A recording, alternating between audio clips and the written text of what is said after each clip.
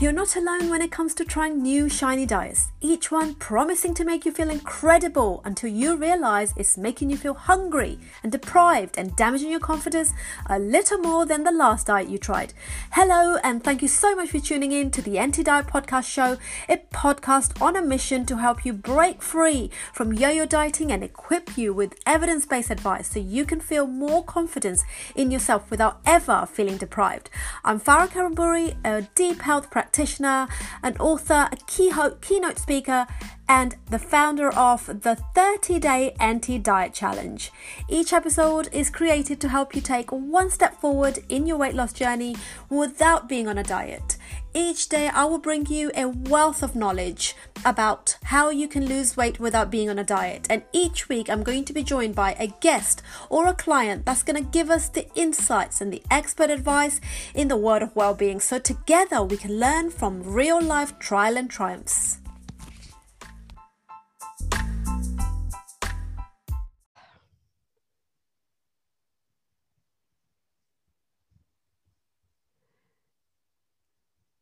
Setting up your meeting for Facebook Live.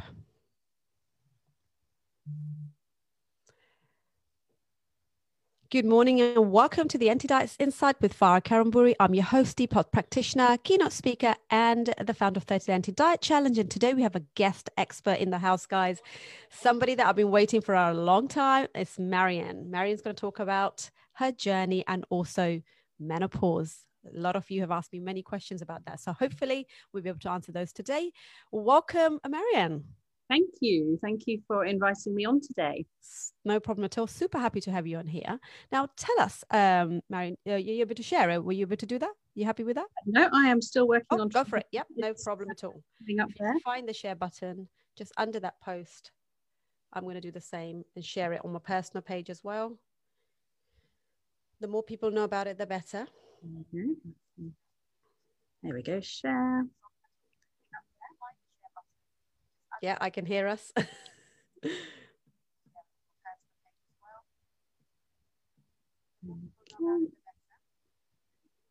Just trying to share it. There we go. Share post.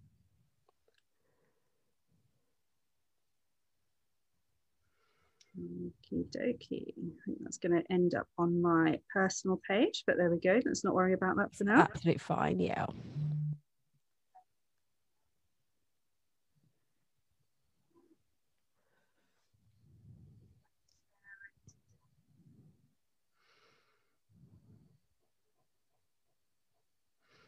There we go. Brilliant. Excellent. Mary, am I saying your name correctly, firstly? That's correct.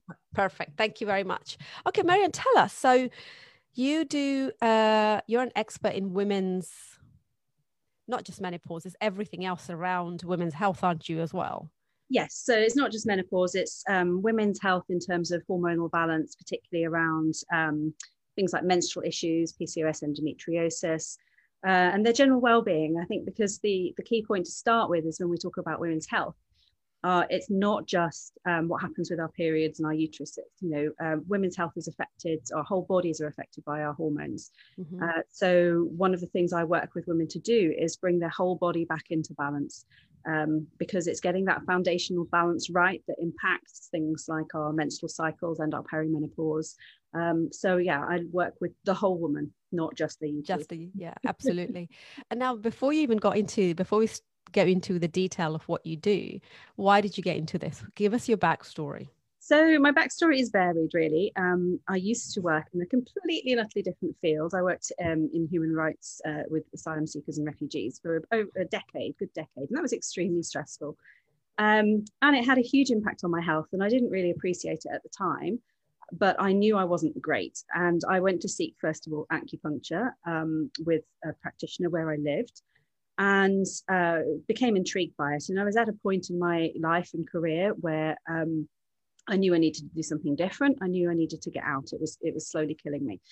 And more by chance, I just happened to be checking. I was seeing somebody properly trained, and there was a section on how to become an acupuncturist. And I thought, well, how do you become an acupuncturist? And I started reading, one click led to another, and I thought I would love to do this. And that's the path I then went down. So I retrained as an acupuncturist to start with. And through doing that, I developed an interest in women's health, because within Chinese medicine, you do a lot of in-depth look at the menstrual cycle from a Chinese medical point of view. But then that also wove in with where I was at with my own personal life. So I had just, met my husband, got married, wanted to start a family. And then we soon found ourselves going down the path of miscarriage. And then when I was pregnant, I then ended up with gestational diabetes, even though I didn't have any of the risk factors for it. And so through both of those experiences, I started delving more into what could I do to help myself. And I pretty quickly found there was a real lack of information out there, and that the information that I was being told on one level by the kind of local nurse specialist and the GP was very different with what I was finding out about the research on the internet. And there was this clash.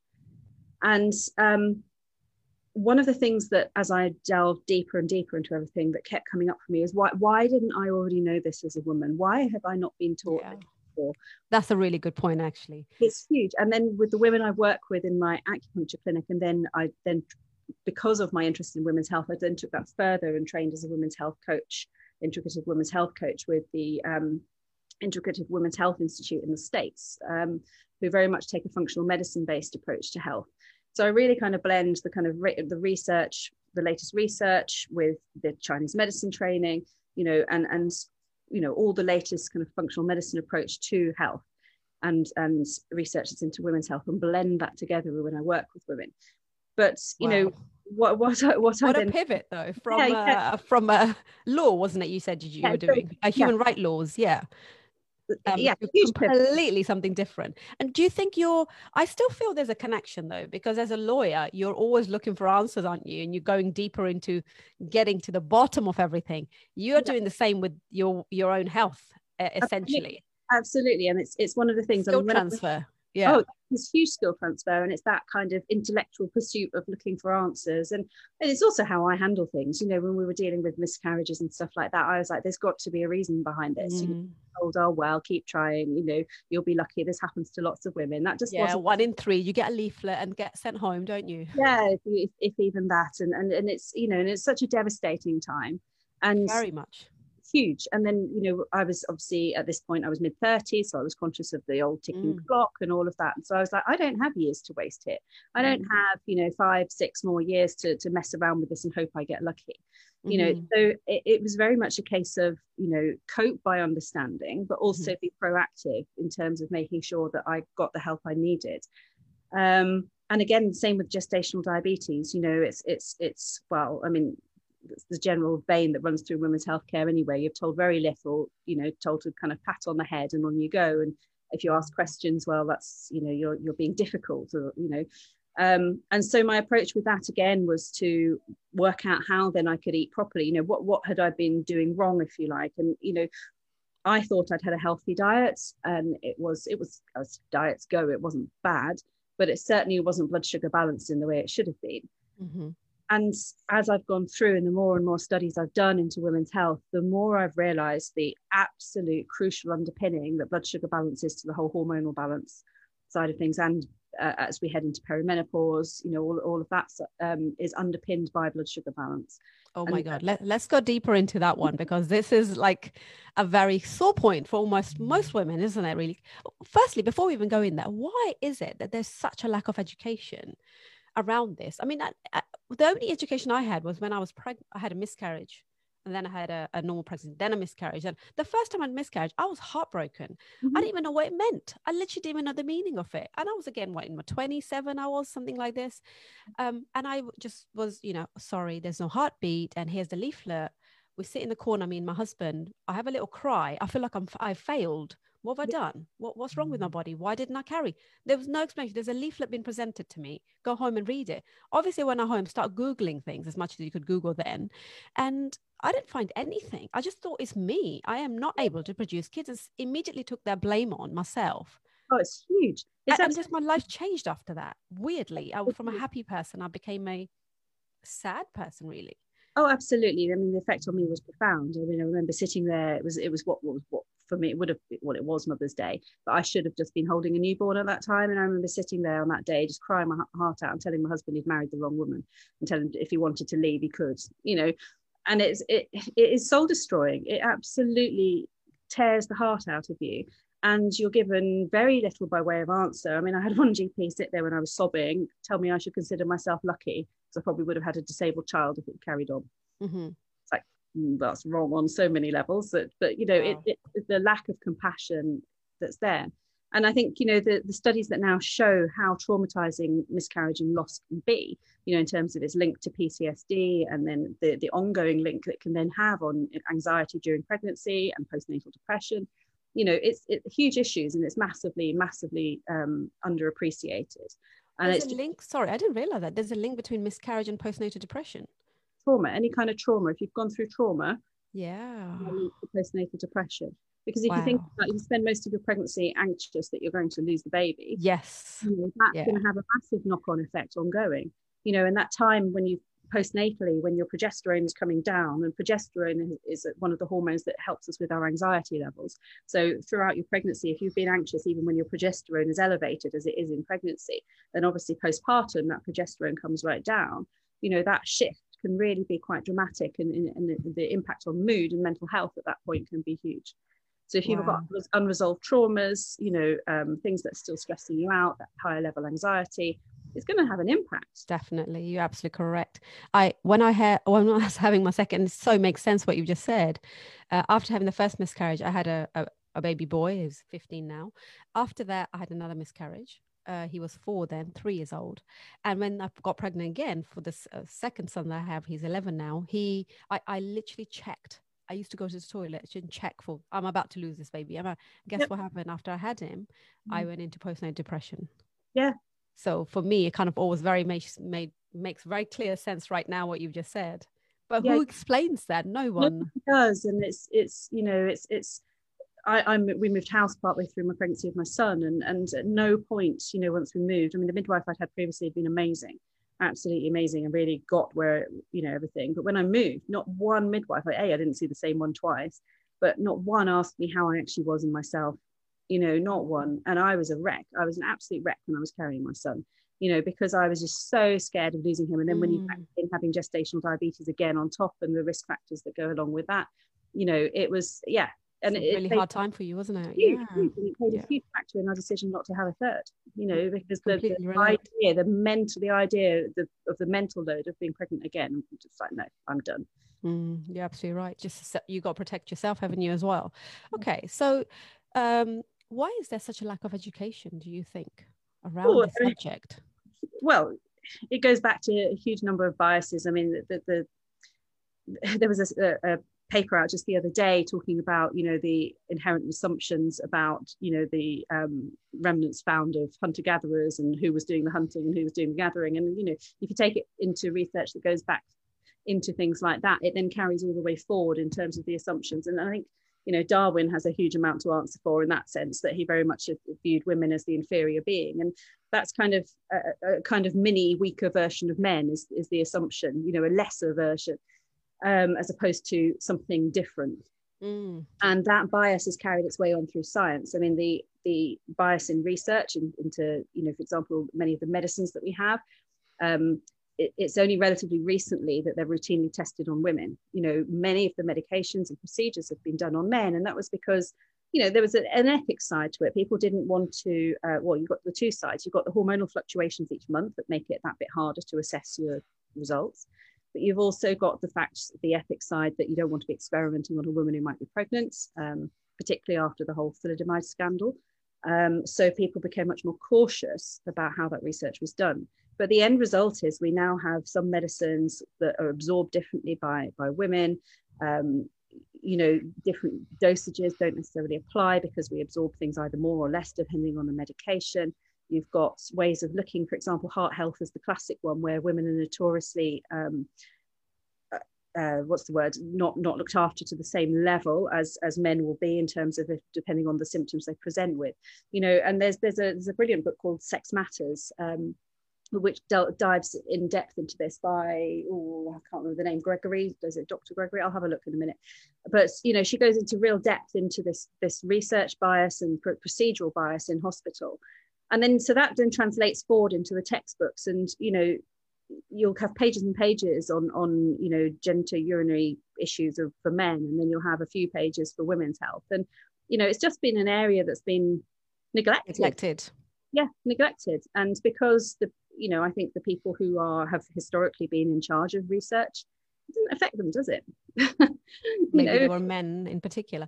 And it's because it's also a taboo subject. The minute the girl gets a period, from that moment onwards, it's almost, because I grew up in Pakistan. At the time I had my period, I think I was 10. I was really young.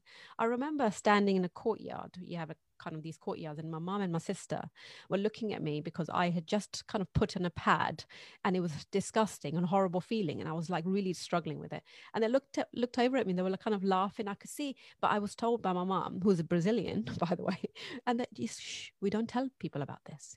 You know, it's a quiet thing. And I know that still carries on, you know, right? You don't go shouting your daughter's got period. I mean, I haven't got a daughter, but you don't do that because you think it's almost like, oh, she's got a period. Oh, it's almost like it's been not celebrated. It's not looked down. What's the word I'm looking for? It's like, oh, what a shame almost. Yeah, you're about to enter a stage of nightmare. Congratulations, you know, like that. But it's also our expectation about what it should be about. And I think through the work, you know, that I've done in my clinic, you know, as an acupuncturist and with women's health coach, we're taught to expect suffering, right? We only suffer if we're out of balance. Now, and then people look at me as if I've, you know, said something really strange when I say this, but, you know, if you bring somebody's body back into balance, having period pain and having bad PMT and all of that is not compulsory, right? It's common. Loads of people have it. That's because most of us are out of balance in some way, you know, and we're told, and you know, I've just been reading books because my daughter's 9 now, and obviously I've been trying to gradually discuss with her what's going to be coming in future years. And so I bought several of the books that are designed to help young girls understand what's coming. And already they're telling women or young girls that they're going to be in pain. You know, so expect that. Yeah. Pain. So you expect pain. You will feel pain. That's, you know, there's plenty thoughts. Yeah. Mind body connection. And you know, I'm saying that your period pain's all in your head. It's definitely not. It is a real thing, but it's accumulation of other factors as well. It's accumulation of stress, it's accumulation of unexpressed emotions, it's lack of movement, you know, so many different things that feed into this, as well as you know, your genetic history, you know, what your kind of legacy is that's passed down, because, you know, it's not a definite, but you tend to find, you know, certain things like endometriosis kind of follow down family lines, you know, so you've got all of these things factored in together, plus then the shame factor. And, you know, I remember being mortified, you know, if my brother picked up, you know, the box of Tampax out the shopping trolley, what's this, you know, and the shame, as you say, around it all. And so all of these things feed into our experience of how we experience menstruation as a woman. And it doesn't have to be this way. But it's not taught at school. And we're also not taught about how our hormones impact the whole of our body. You know, it's compartmentalized, isn't it? You know, I remember the diagram at school. You've got your uterus, you've got your fallopian. You know, really basic. Yeah, really basic. Egg comes out, lining comes out, that's your period. And you're left there going, okay. And we remember laughing at it because we thought it's so funny to show that. I'm doing that with my son now, who's 11, and it's so basic, you know, and he's learnt about periods. He's been told about that, but not about hormones, you know. It's just that they have periods, that's it. Well, this is the thing, and no one then discusses the impact it has on everything, you know, the link between our estrogen and our mood, for example, you know, and then that carries on. And then it's only now, I think it's this year, for the first time ever, menopause is going to be mentioned in school curriculums. Oh my goodness, is it actually?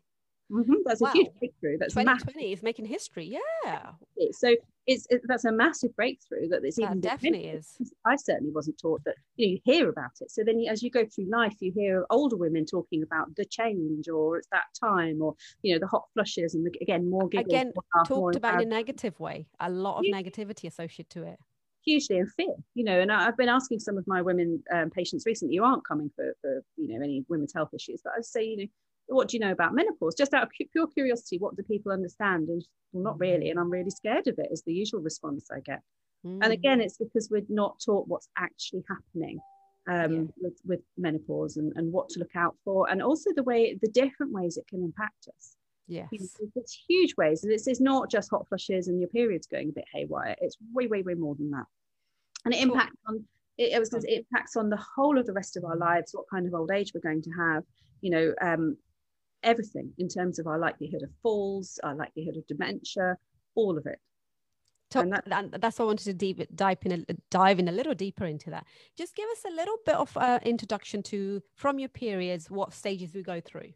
Okay, so obviously, just a brief overview. First periods, menarche is basically, well, these days it's getting younger, and that's to do with all the estrogens in the waters and the plastics and everything else, and the sugary diet. But on the whole, menstruation is getting younger.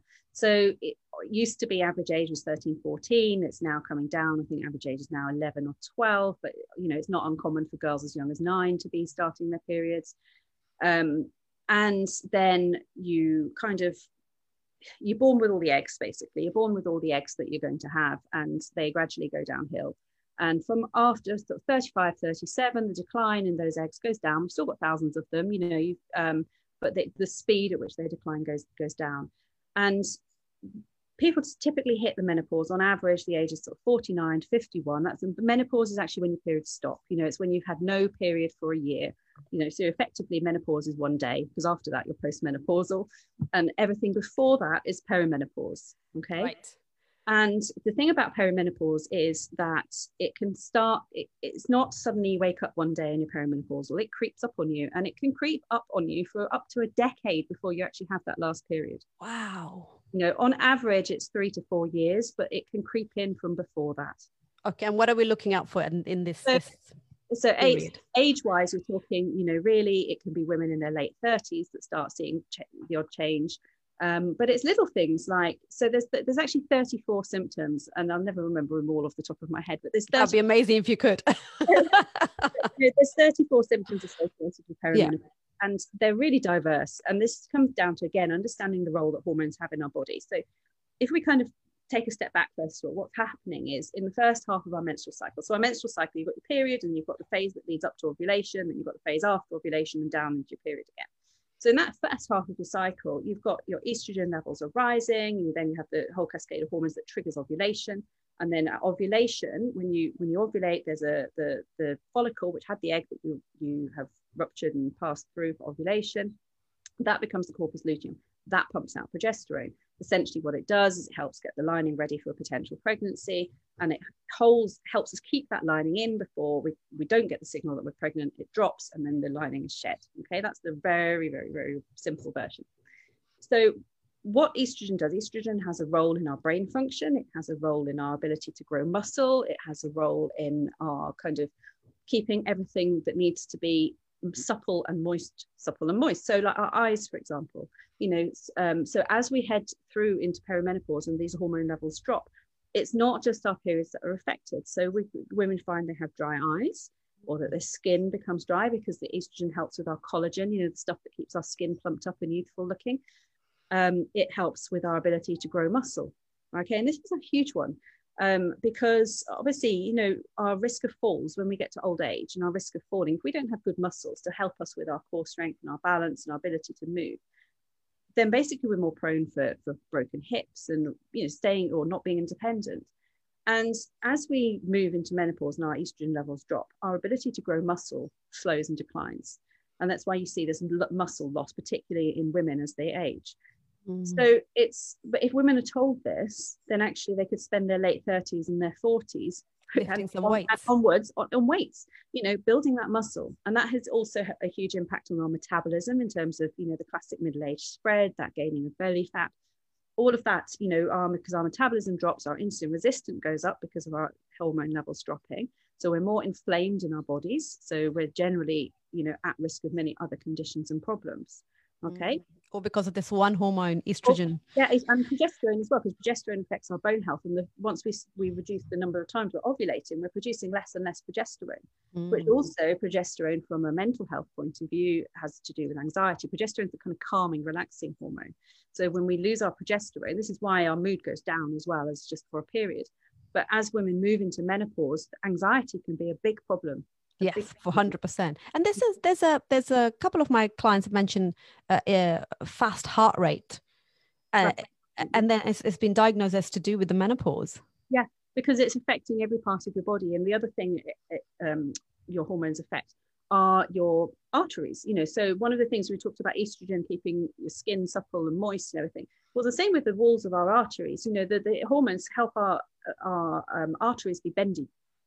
But as we lose that estrogen, they don't bend and give in the same way. So if you think in terms of the pressure that then builds up, what are you heading towards? Potential those kind of issues. And so it's affecting all of us. Our brain has so many estrogen receptors in it, and there's an amazing doctor whose work is really worth looking at, a lady called Dr. Monachino, and her work into brain research and estrogen and hormone levels is absolutely mind-blowing in terms of what we're now finding out. Because as women, we all fear things like breast cancer, but we're actually at greater risk of dementia than we are of breast cancer. Oh, really? Wow. So it's looking after our brain health through our hormones and through how we live is one of the best things we can do. But of course, women have zero clue about any of this. I get it. Some of this is fairly recent science, so it wasn't around when we were growing up to teach us, but it is now. And it's not mentioned. And worse is that not all GPs have been trained to look at women in this way, or address women's issues or women's health, because their training hasn't reflected that either. That's no disrespect to the doctors. If they're not taught it, how can they know it?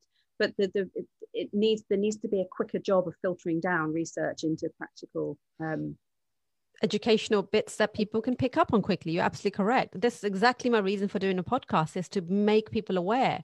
And I just like to seek out the people like yourself to give us this information, because I'm literally sitting here with my mouth open at the things that you're saying. No one's told me about the arteries, or it's like, because I'm talking to females, and majority of my female clients are over 40, so they're starting to hit either perimenopause, they're in it, or they are experiencing some of the symptoms. And when they're saying their heart rate, heartbeat's going really fast, and they've been to doctors, they've had an ECG, everything's fine. Mm-hmm. Yeah. And so, well, even my next question is, have you had your periods, or what's going on with your menopause situation? Because I know that you're in the age, but that question hasn't been asked by the doctor. No, they're not asked. I'm shocked. Yes. About this. You can still be having periods and still having this. This is the thing. It's like people assume that they'll think about it a bit more once you no longer have periods. But all of this, you can still be having reasonably regular periods up until quite late in the day before you actually stop having periods. And each woman's experience is completely different. So you get some women who trot along every 30 days. They have their cycle. They literally have their last period one day. They don't know it's their last period. It just never comes again. Simple. That's it. Done. Okay. That's the very simple version. There are not many women like that. More typically, you get you'll go from maybe being a 28-day cycle, then all of a sudden you'll have a 36-day cycle. Then the next month it will be a 25-day cycle. And then you might have a 21-day cycle, but then completely skip one and go 2 months without one. And that's the more typical pattern as you head towards, stopping your periods. And you sometimes see women who go sort of 6-8 months, and they're kind of waiting for that 12 months, like, that's it, I'm done kind of moment. And all of a sudden they'll get the mother and father a period, and then you're like, oh, the clock starts again in terms of waiting for 12 months past that, and so the experience of that is very individual. And, because the symptoms are so varied in perimenopause, it can be quite hard to spot. So you can even get tingling in the hands, so more like neurological symptoms. Okay. You can have changes to your hair. Obviously, then there's the mood that goes with it, the anxiety, but there's anger. There's a lot of anger that can go with this side of things. Changes in appetite, weight gain is the big one, because you do become more resistant to insulin as you get older. There's many symptoms that go with it, and things like more frequent urine infections. Because when I talked about, say for example, the mucosal tissues of your eyes becoming drier. Well, you also have mucosal tissues in your urethral, the tube which carries your urine out of your body. And so that can become more prone to inflammation and being irritated more easily than it used to. So women get more UTIs. The other big one that no one wants to talk about is vaginal dryness. Yes. They don't want to talk about that. That's absolutely correct. Suffering that goes on with that. And, I just thought I had to put up with it, And And it's then, such a shame, isn't it? You such an important point you've brought up. Again, because it's a taboo, let's not talk about it, let's brush it under the carpet. Because if I told my husband I'm slowing down my period, or if I admitted this to my friends, that I'm admitting something that's horrible about me, like, such a horrible thing to go through menopause. And I think that's why we're having this issue, aren't we? yeah, it's huge. And it's that whole concept of women and aging, that somehow you have less value once you're old and wrinkly and you're not, reproductive years are kind of gone, and that's a whole separate issue that we could talk about in terms of how women are perceived and our value and our worth. Evergreen, we should carry on like we are. It's all the kind of desire for all the kind of lip fillers and Botox type stuff, because we're trying to pretend this aging process isn't happening to us, but it is. And the more we understand about what's happening, the more help can be given, because there is help out there. You can get help from your GP with things like vaginal dryness. Yes. And the number of women who are suffering, and then the impact it has on their relationship with their partners, their husbands, because obviously, in those intimate relations, they're not enjoying it, or it's painful, and that's causing drama in that side of things. And yet actually a conversation about it, and it would solve so many problems. Yeah, absolutely. But this is the other side of things. If the women do not understand what's going on with them, and they haven't, whether found out themselves or haven't found this information easy to find, then their husbands definitely don't know. No. And here's a nightmare when you don't know yourself, plus you don't know your partners, and then your partner wants to have sex with you and you're trying to avoid it. Maybe you don't want to have it, or maybe you're struggling because of the pain, like you just mentioned. And here's a breakdown of relationship, which may have been a beautiful relationship once upon a time. Absolutely, because let's face it, how many men are comfortable with talking about women's gynae issues or hormone issues at the end of the day? And with not women, many. And most women aren't comfortable talking about it. So then you've got this barrier that's growing up between people. It's not good. Absolutely. And it's often coming at a point in women's life as well when their own children are hitting puberty. As women, we're having children that bit later than we used to, and so therefore, it's you've got this house full of kind of raging hormones. You've got your youngsters on one level hitting all their hormonal changes, and then you've got the mums hitting their issues, whilst possibly the dads are also facing their own stress and midlife problems, and you've got a cocktail there for a really and the dad can't even go and sit in the pub anymore because they're shut. So there's no escape whatsoever. Yeah, that's a really good point. If you actually said you said it out loud, but as you were saying it, I can actually picture my own household, also my friends' households. That you're absolutely right. There, my son's 15. I still have my period, but I can see myself going, the things that you're starting to describe, I can start feeling some of these things already. And you're absolutely correct what you just said. It's just a lack of education. So how do, as a family then, right, how do we become more aware of what's going on with us? What would you say? Do we sit down and communicate? Do we say, right, mommy's going through perimenopausal, this is what hormones do, a little educational piece? Sure. Get the whiteboard out and stuff like that, you think? Yeah, absolutely. Get the whiteboard out and just talk about it and say, this is natural, this is the same, all these things that happen to our bodies, puberty, childbirth, menopause, all of that, these are all completely natural. And you just be matter of fact about them. And kids, the younger you start with explaining things to kids, the more accepting they are about it. You don't have to go into, you go into age appropriate levels of detail.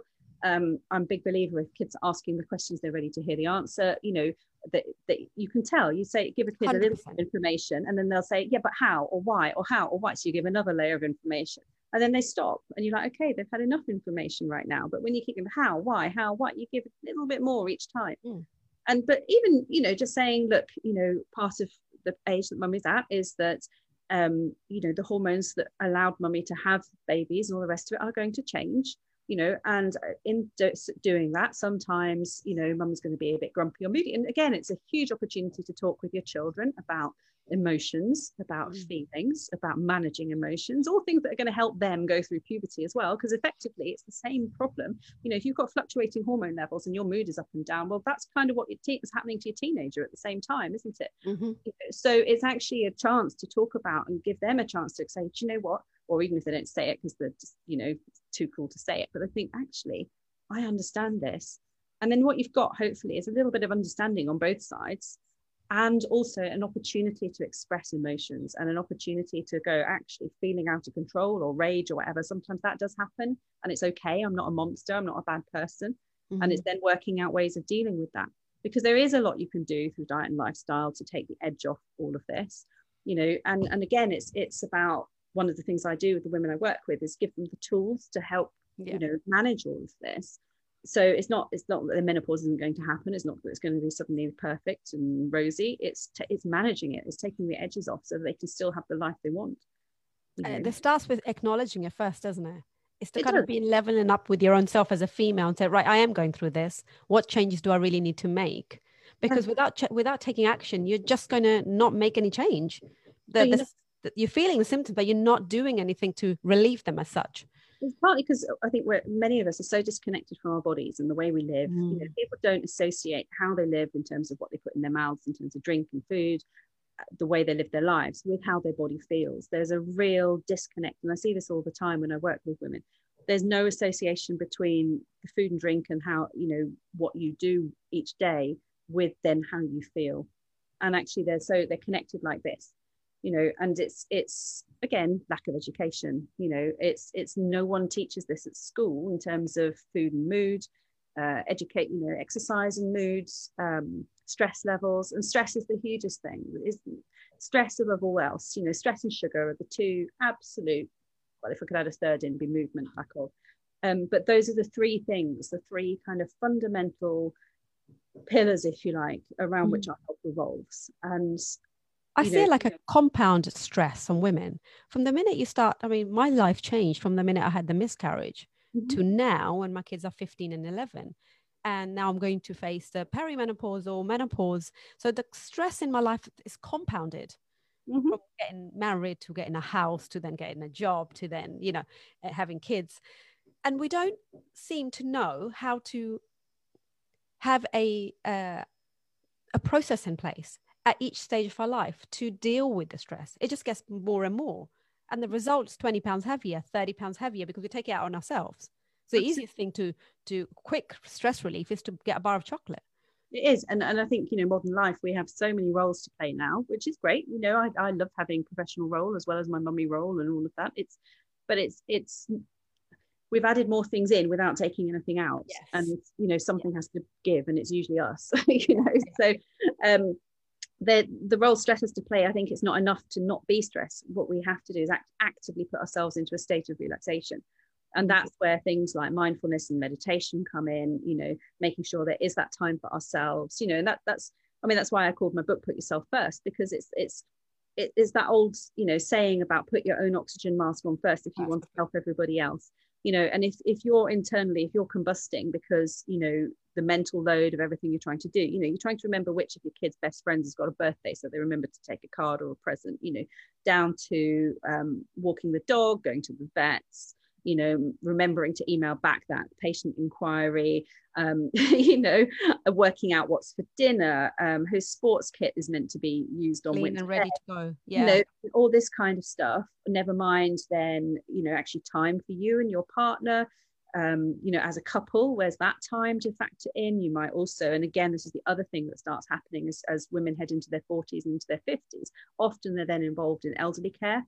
You know, so you've got this double squeeze going on. There's still you're still parenting, but you also got the elderly issue coming in. So you've got this sandwich issue going on. So the stress is huge. And you know, one of the things that's really made me passionate about this is getting women to understand this as a preventative, because over the years, I've seen so many women on my treatment couch in kind of their 50s and 60s, and their health is broken. And you talk to them about what's gone on for them. And it's this story of being a carer and a giver and a carer and a giver, and this loss of sense of self because there's been no time for them to be who they are. You know, they are mummy, they are wife, they are daughter, but they don't get a chance to be who they are. And, you know, this has a huge impact on health. And the number of women I see, heartbreaking the way you're describing it, you know. And I exactly have same clients like you just described, and you hear the story and you like, I literally want to, through the Zoom, give them a big hug. I'm like, oh my God, you know, look what you've done to yourself. Now look what we've got to work with. Yeah. And it's then again through, and then you say, well, okay, so what do you have for breakfast? What do you have for lunch? What do you have for dinner? What do you drink throughout the day? And then you hear this litany of these horrendous products that are basically going into our bodies and poisoning us. And then you chuck in, you know, once my female clients are in their 60s, I can list off the medication they're usually on when they come in to see me. And they get on this cascade of medication that each then causes another side effect, and actually so much of this could have been prevented. And the other thing, this is the other thing for women at this age as we head into perimenopause, and I think this is something I really want people to understand, is the effect of our hormones on our immune system, right? Our immune system and our hormones are intimately connected. So what is the other common age for women to be diagnosed with autoimmune problems? It's their 40s, right? This is not a coincidence. So in terms of our immune system, our estrogens, the first half of our cycle, is very much about stopping us from getting ill, having that higher level antibacterial, antiviral input, so that effectively, from a reproductive perspective, we can get pregnant, okay? Because if we're sick, we're not going to find a mate to get pregnant, right? Second half of our cycle, progesterone dampens down our immune system slightly, so that if there's an embryo waiting to burrow in, it doesn't get nuked by our immune system, okay? So you've got this kind of protect you, dampen it down cycle going on. As we head into menopause, the first hormone that actually generally starts to drop is the progesterone. Okay, people always think of it's estrogen. Estrogen is gently doing this, but you get these estrogen fluctuations, which is why you get the kind of flooding period 1 month and then the very light period the next month. But overall, the progesterone is gradually getting lower. So what happens is we become estrogen dominant. So even though estrogen is getting lower, relative to the progesterone, it's elevated, right? So one of the effects that estrogen can have on our immune system in this way is we produce more antibodies. Now, that's great when you're fighting off viruses and things, and current climate's really helpful. But it can have the effect that if our body's in a general state of inflammation and generally not good, or if we're biologically, genetically prone to it because it runs in our families, that overproduction of antibodies over time can tip us into autoimmune disorders. This is why women tend to suffer with more autoimmune disorders than men do on the whole, right? And this is why your 40s is your classic time to be developing autoimmune problems.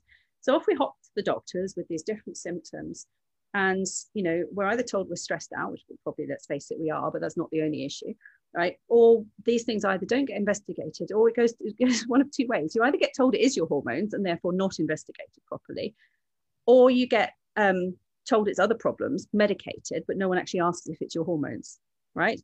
So again, it's about knowing what questions to ask when you go to the doctor, and asking, well, can you check, my thyroid? Can you check my vitamin B12 levels? Can you check my iron levels? Can you, all of these things, can you please check them out for autoimmune markers?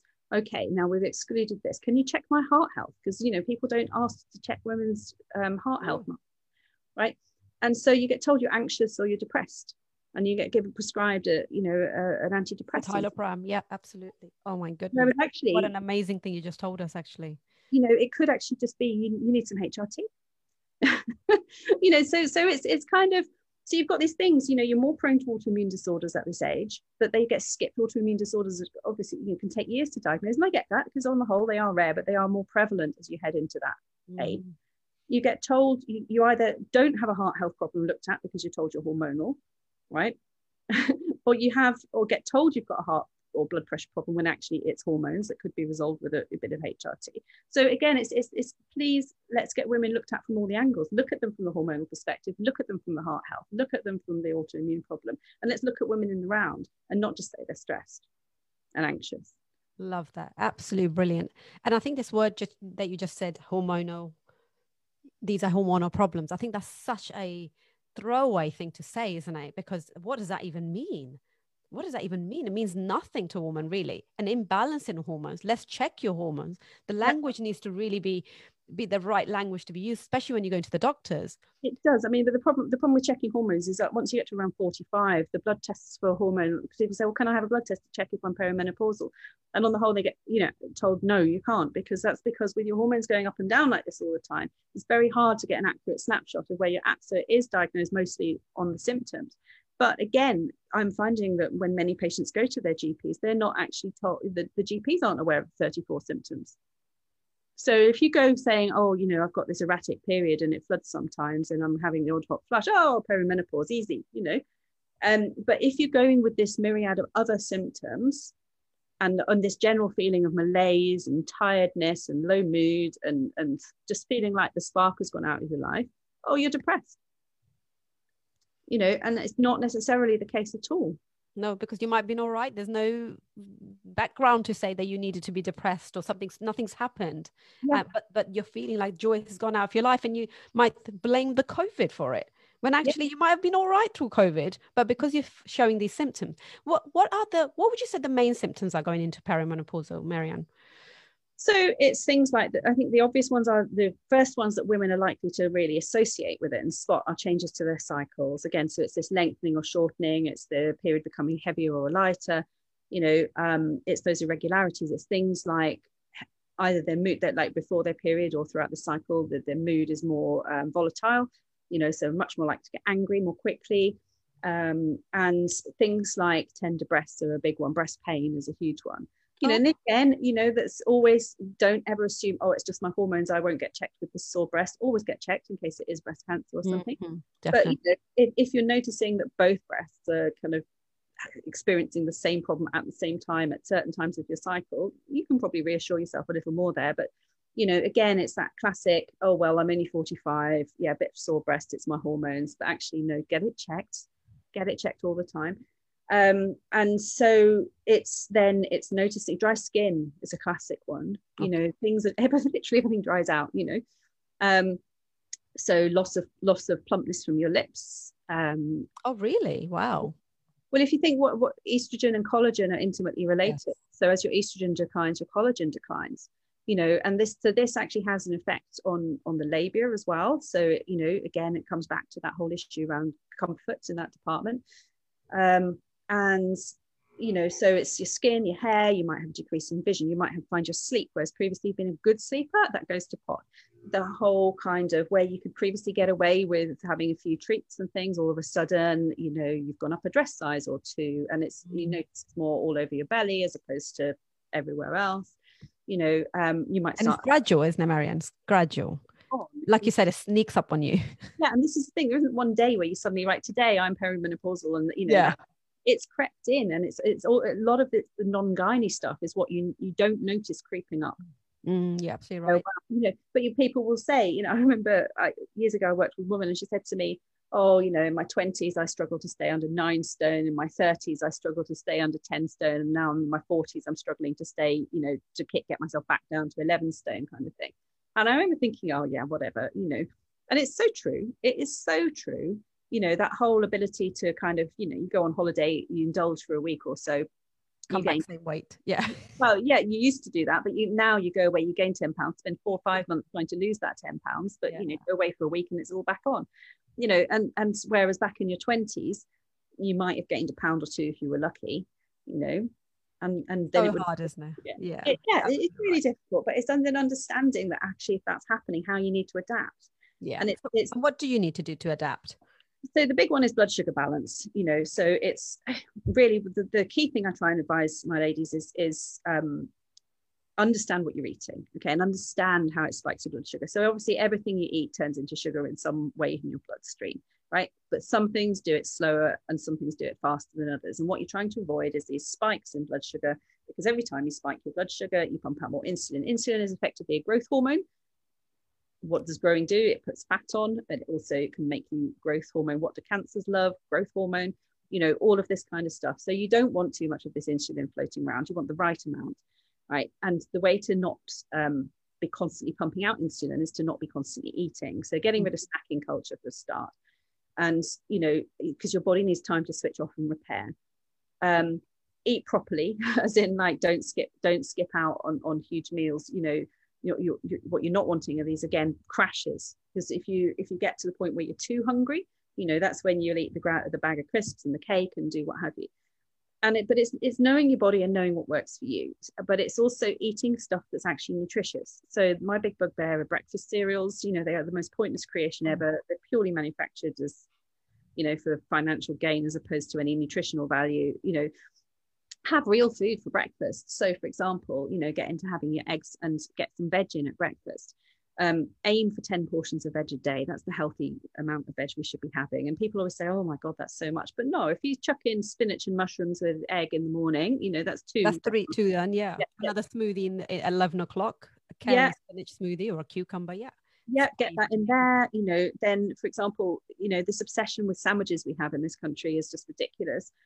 put some, get your brown rice, get lentils, get more into your beans, all of these things that you can have alongside your chicken or your egg or your fish, or your a bit of cheese, in moderation, but again, loads of veggies where you can, some fruit, get into the nuts, have all of that. And then for your evening meal, this is where we get it so wrong now. The big heavy evening meal is that's great if you're about to go and plough a field, but you eat a plate of pasta and rice or baked potato at 6-7 o'clock or at night, and then you sit on your backside on the sofa all evening. That will turn into fat, and as we get into perimenopause, that is more likely to happen because you get that spike in blood sugar. And again, that just it's going nowhere because you're not moving. Not moving. Yeah, I absolutely love how you just described the way we should eat, because this is exactly how I teach. And every time you were saying that, I was like, oh my God, I love this woman. She's just talking my language. Yeah. So true and so right. But this requires effort, doesn't it?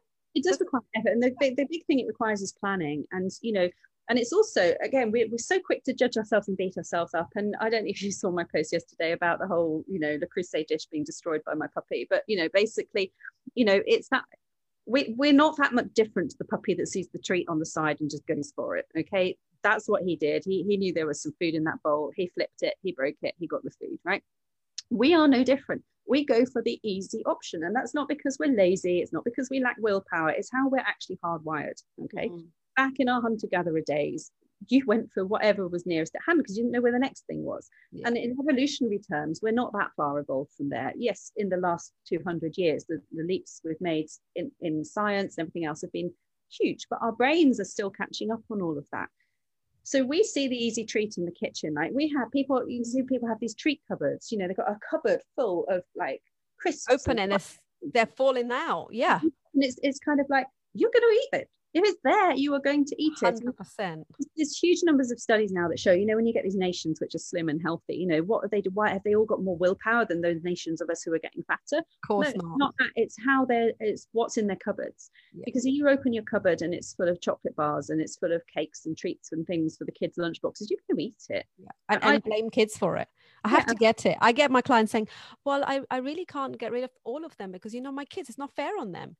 I said, damn it, let them not have it for a little while. If you need to practice some self-discipline, just leave it out from your kitchen for a while.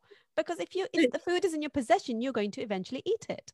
Absolutely. And nothing to do with your lack of or tired or stressed or hunger or because you've not had time to eat properly, you're very hungry. So you want that quick hit and you're hardwired to go for sugar and fat. 100%. It's simple as that. So it's kind of, I'm not saying never have this stuff because it's also, about balance. It's hugely about balance. But you know what? If you're going to have cake, right, go out and have it with morning coffee, for God's sake, so that you've got a chance to actually use the energy from it. Don't have it at 5 o'clock or 6 o'clock or 7 o'clock when you're then just going to have it turn onto your, an extra inch on your belly. If you're going to have cake, have it in the morning and then go for a really good walk straight after to bring your blood sugar back down. And it's being mindful. And certainly when I was office based and again through the toddler years, I haven't got all of this right by any stretch of the imagination. I've still got a little bit of weight to lose. I'm gradually working on it in a very slow and very steady and healthy way. And because I'm trying to do for myself is establish healthy, balanced principles that I can live by, not do a crash diet where I get down to my ideal weight and then 6 months later I'm actually back at that plus another half stone because I've gone, I can't continue with this harsh regime. So it's, have some cake, but be mindful. So if you've had cake, for example, know that. And then that evening, don't have the glass of wine. Mm. Don't. About the balance is exactly what I say. And I'm not saying don't ever drink alcohol, actually, just whilst on that, is a huge, huge, huge deal for women's hormones.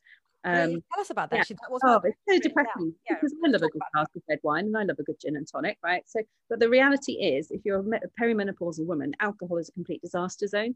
Now, that's because our liver plays a huge, huge part in our hormonal balance process, right? Okay. So if we think of our ovaries, we think of our uterus, but actually our liver is one of the key things that we use in terms of clearing all the kind of byproducts of estrogens that we don't need. The stuff that makes us feel cranky and irritable and bloated and sore breasts and more likely to cramp and generally inflamed, all of that. That's our liver that does that, right? So if we then add in alcohol, basically we're asking our liver to work really hard. And I'm not talking about like huge amounts of drinking here. I'm talking about the kind of social drinking that most women do these days, which is generally an unhealthy level, and the more we drink of that, the more we can't, our liver is just compromised in terms of how well it can do the other stuff.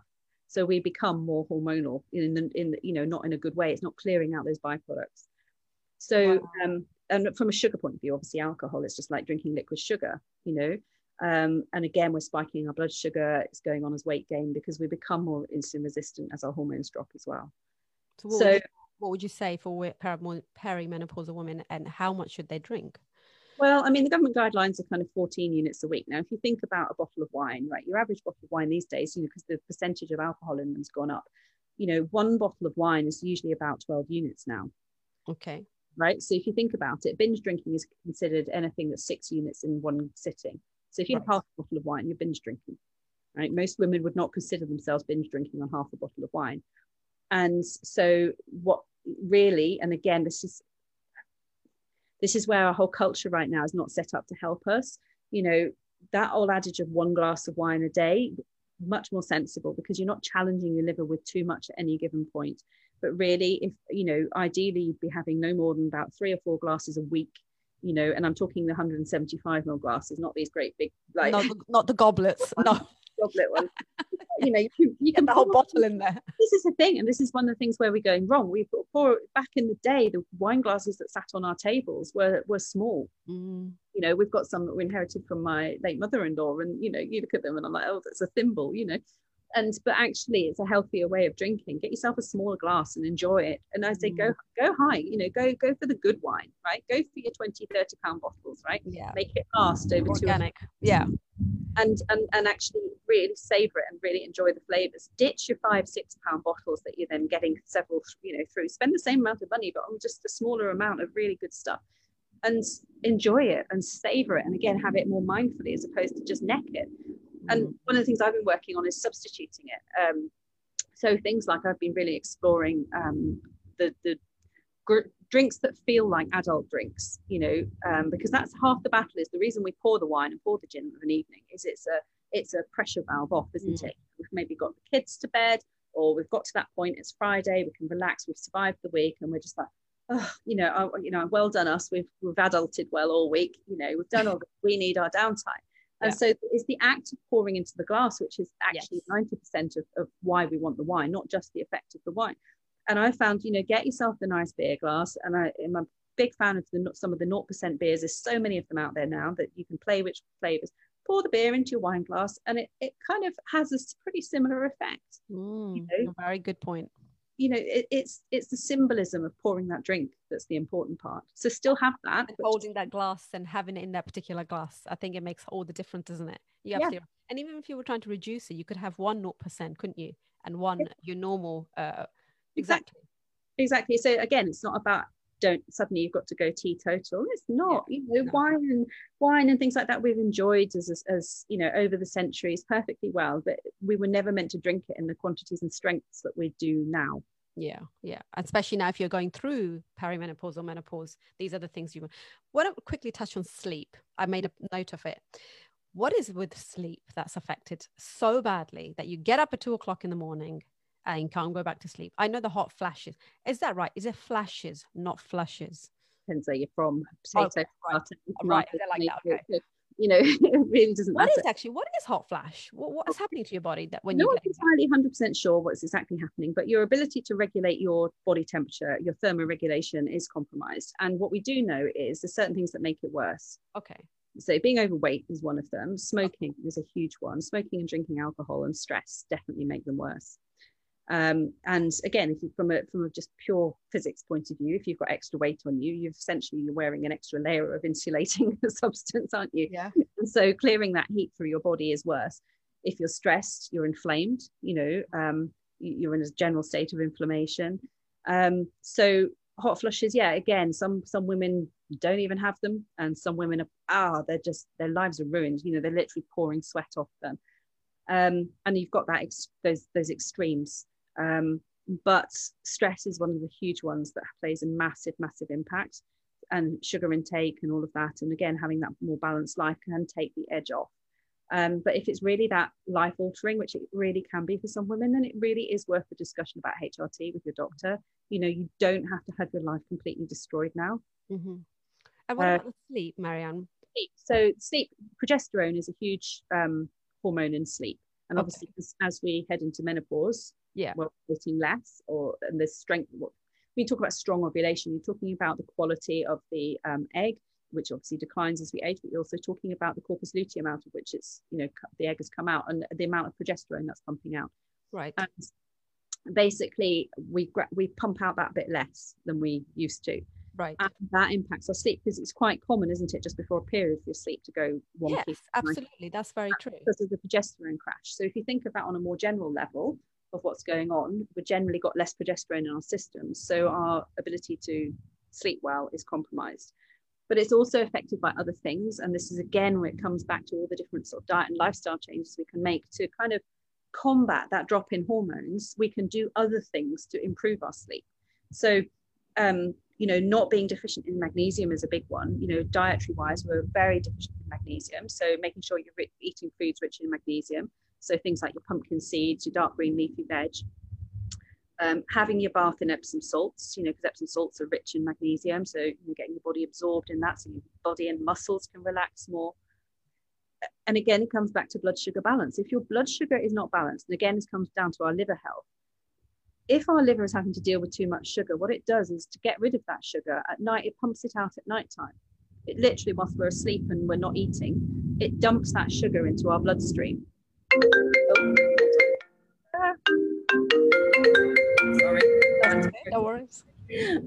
So our liver pumps out that sugar into our bloodstream. Okay. So when that blood sugar is pumped into our bloodstream overnight as a dump to try and get rid of it, it makes us restless. So again, not having your blood sugar, and I'm not talking, you don't have to be diabetic or pre-diabetic for this to happen. A lot of women are wandering around in a general state of pre-diabetes, to be fair, but it's enough that just to be a little bit out of balance and not optimal for it to disrupt your sleep. The other one is hydration. So a lot of people walk around being chronically dehydrated, and our body's way of dealing with this is to make us sleep poorly. Wow. So wow, that's a golden nugget right there. I am so this, when people are listening to this, or if they are listening to it right now, it's such obvious things that you've mentioned, but because they're not pointed out so obviously, like you've just said, no one's associating the dehydration with the lack of sleep. Yeah, particularly in perimenopausal stage. The disconnect between how we live and how Is this in your book, Marianne? All of what you've said? Most of what I've said is in my book. Yes. Oh my God. Okay. We're definitely going to be putting a link down below and getting this book for sure, because you could revisit this book over and over again. I'm for sure after this podcast going to be ordering that 100%. It's so... Well, I've written the book to be revisited, because, and this is the thing I want to get across, is like, let's forget this idea that we're aiming for this perfect life. Okay. We're not aiming to be this kind of perfect body with a perfect balanced life, because that is not realistic and it's not life. And we'll end up just stressing and being miserable because we're failing, not being perfect. It's about constantly working on ourselves where we're at, because things keep coming along and derail us. So, you might be doing super well with healthy eating and exercise, you might be, and then something happens in your family, like a family member's really sick, or, you lose one of your parents, or, your child is getting bullied at school, or, any of these life dramas that happen to us. And whilst you're dealing with that and going through that, it can be really hard to maintain, your healthy eating, your good sleep practices, all of that, because you're human, right? So you constantly need to be revisiting, where am I at with this stuff? And that's how I've written my book, in that sense of a system of questions to be asking yourself and then going back to. Because you might be doing brilliantly with your exercise for 6 months, but then, like this is one of the things that happened to me. I was really getting into my running, and then I tore a muscle in my calf. I, actually put a little dent in my calf. So totally, really painful. And I never fully got back into running after that. And I'm not someone who naturally loves exercise. That's something I massively struggle with doing. I don't think many people do, quite frankly. No, you get some gym buddies. I'm definitely not in that category. Yeah. And so then I fell right out of exercise, right? And, that didn't have a good effect on me. But I'm gradually revisiting all of that and getting more active in other ways. So what I'm trying to say is, it's not that when you know this stuff, you suddenly live this life that is perfection in health. It's not. It's knowing this stuff so that you can be a work in progress and constantly chipping away at it. 100%. And is it, what can you do in that environment as well, in that situation that you're in? So if you couldn't run, what else could you do to keep close to that target, rather than I can't run, so I'm going to give up everything and I'm going to start eating bad food at the same time? Because they go hand in hand, don't they? But it's walking, you can, if you will, exactly. depending on where you're at, once you're healed enough to walk, but then, or it's not that you can now, but swimming, or it's yoga, or it's what else can you do? Is exactly it's keeping this mindset of how can I still be active, and the big one I think is really, especially with blood sugar balance, the studies show that it's not about busting it out for an hour at the gym, it's moving throughout the day.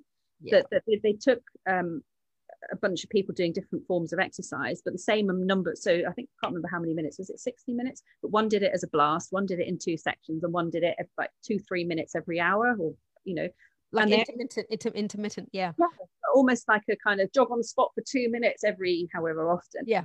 And they were the ones who had the better blood sugar balance. That makes total sense. It does, because it's movement. We're designed to move, and we're not designed to sit in chairs. Physiologically, chairs are a complete disaster. For our bowel and bowel transit, for our pelvic health, in terms of our our uterus function and blood flow to the uterus and ovaries. Because you think when we sit, we're folded foot. We're effectively squishing it all. We're not meant to spend hours sitting, and we need good blood flow to these things. And so, it's movement throughout the day. There's a difference between movement and exercise, isn't there? People mix that up. People think they're the same thing. It's not the same thing, and that's why you don't have to love the gym to move your body. Absolutely. And you can start whatever level you're at. So if because people, especially if you're in pain or you have a lot of weight to shift, to get told to exercise, you're gonna have the barrier come down, because it's going to be so far removed from where you feel you're at. But it's literally as simple as, if you're someone who has stroke, say for example, is struggling with mobility, you can move in your chair if you need to. You can get your heart rate elevated and increased by kind of moving your arms and absolutely doing that kind of thing. It's starting where you're at. Okay, it's not going, okay, so I'm 3 stone over, I'm not going to look good in that kind of little crop top and leggings set, so therefore I'm not going. Don't even worry about going to the gym and putting that stuff on. Put your squeaky trainers on and go for a walk down the block. That is still better for you. And I think that's what people don't believe in. People think I'm all or nothing. And I talk about this in many of my podcasts, and the way I teach. It's not about all or nothing. That's what society is making us. Either wear those 2-piece that you've just described, look perfect on your Instagram. Those are the people you want to become or be. Not really, because that's not reality. Not for many people, for 90% of people, we do not get into these 2 pieces and plants around the gym. But for people like ourselves, it's about movement. It's about what can you do today? Can you do 5 minutes? Can you do 10? Build upon that. Versus just saying, let's just wait for the gyms to open, the virus to clear, then I'll start doing something. You're going to be waiting for a long time. Or I'm going to wait till after Christmas, and I'm not going to worry about between only 6 weeks left till Christmas or whatever it is. You can do a heck of a lot. You could bring your blood sugar level and your HbA1c, which is a level of your overall control. Excuse me, I'm talking so much, I'm drying up. But basically, you can bring all that quite down just by moving. Yeah, absolutely. Oh my goodness. You have told us so many golden nuggets you have dropped in this podcast is going to be played over and over again. Can I bring you back again? Right, you can, of course, anytime. Oh my goodness, because I'm sure there's going to be some questions from my own clients actually straight after this, for myself as well. But thank you so much. Before I let you go, if you can still speak, are you okay? Oh no, I'm just dried up. So hold on. Gonna grab water or something? If you can excuse me 1 second. Go for it. Yeah, no problem at all.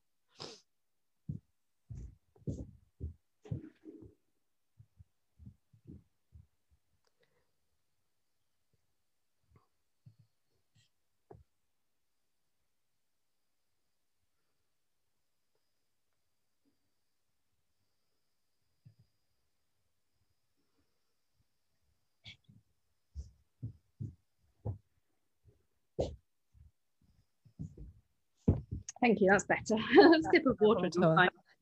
What would you give us 3 tips for women that are listening to this today? What 3 things should they work on first? So we're talking about 40 plus heading towards menopause. Reducing your carbs in your evening meal, reducing your alcohol, sleep. And improving your sleep. Yep.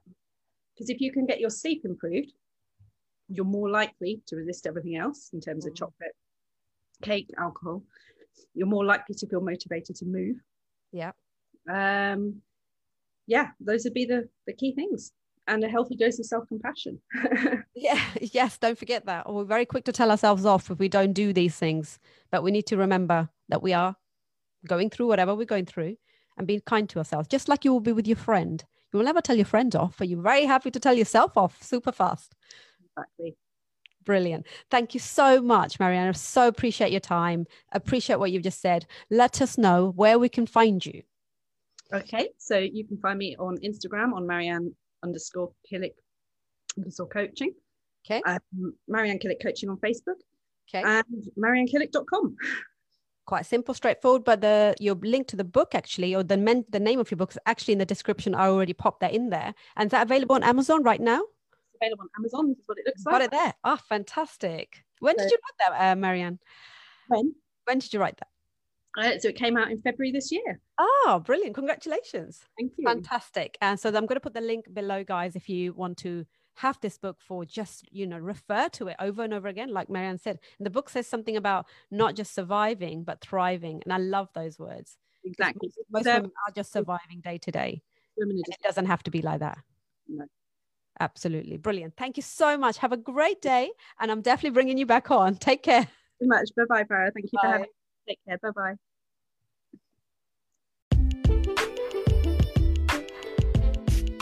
Hey everybody! This is Farah again. I wanted to invite you to the best thing I've ever created inside the Deep Health community.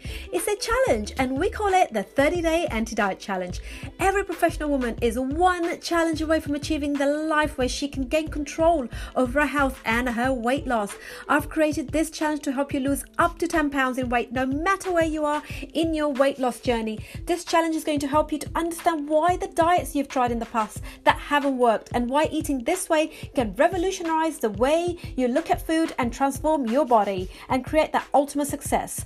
I recommend highly you do this right now. Stop this video, pause it, go online and press the 30dayantidietchallenge.com and join the next challenge. The next challenge starts in few days.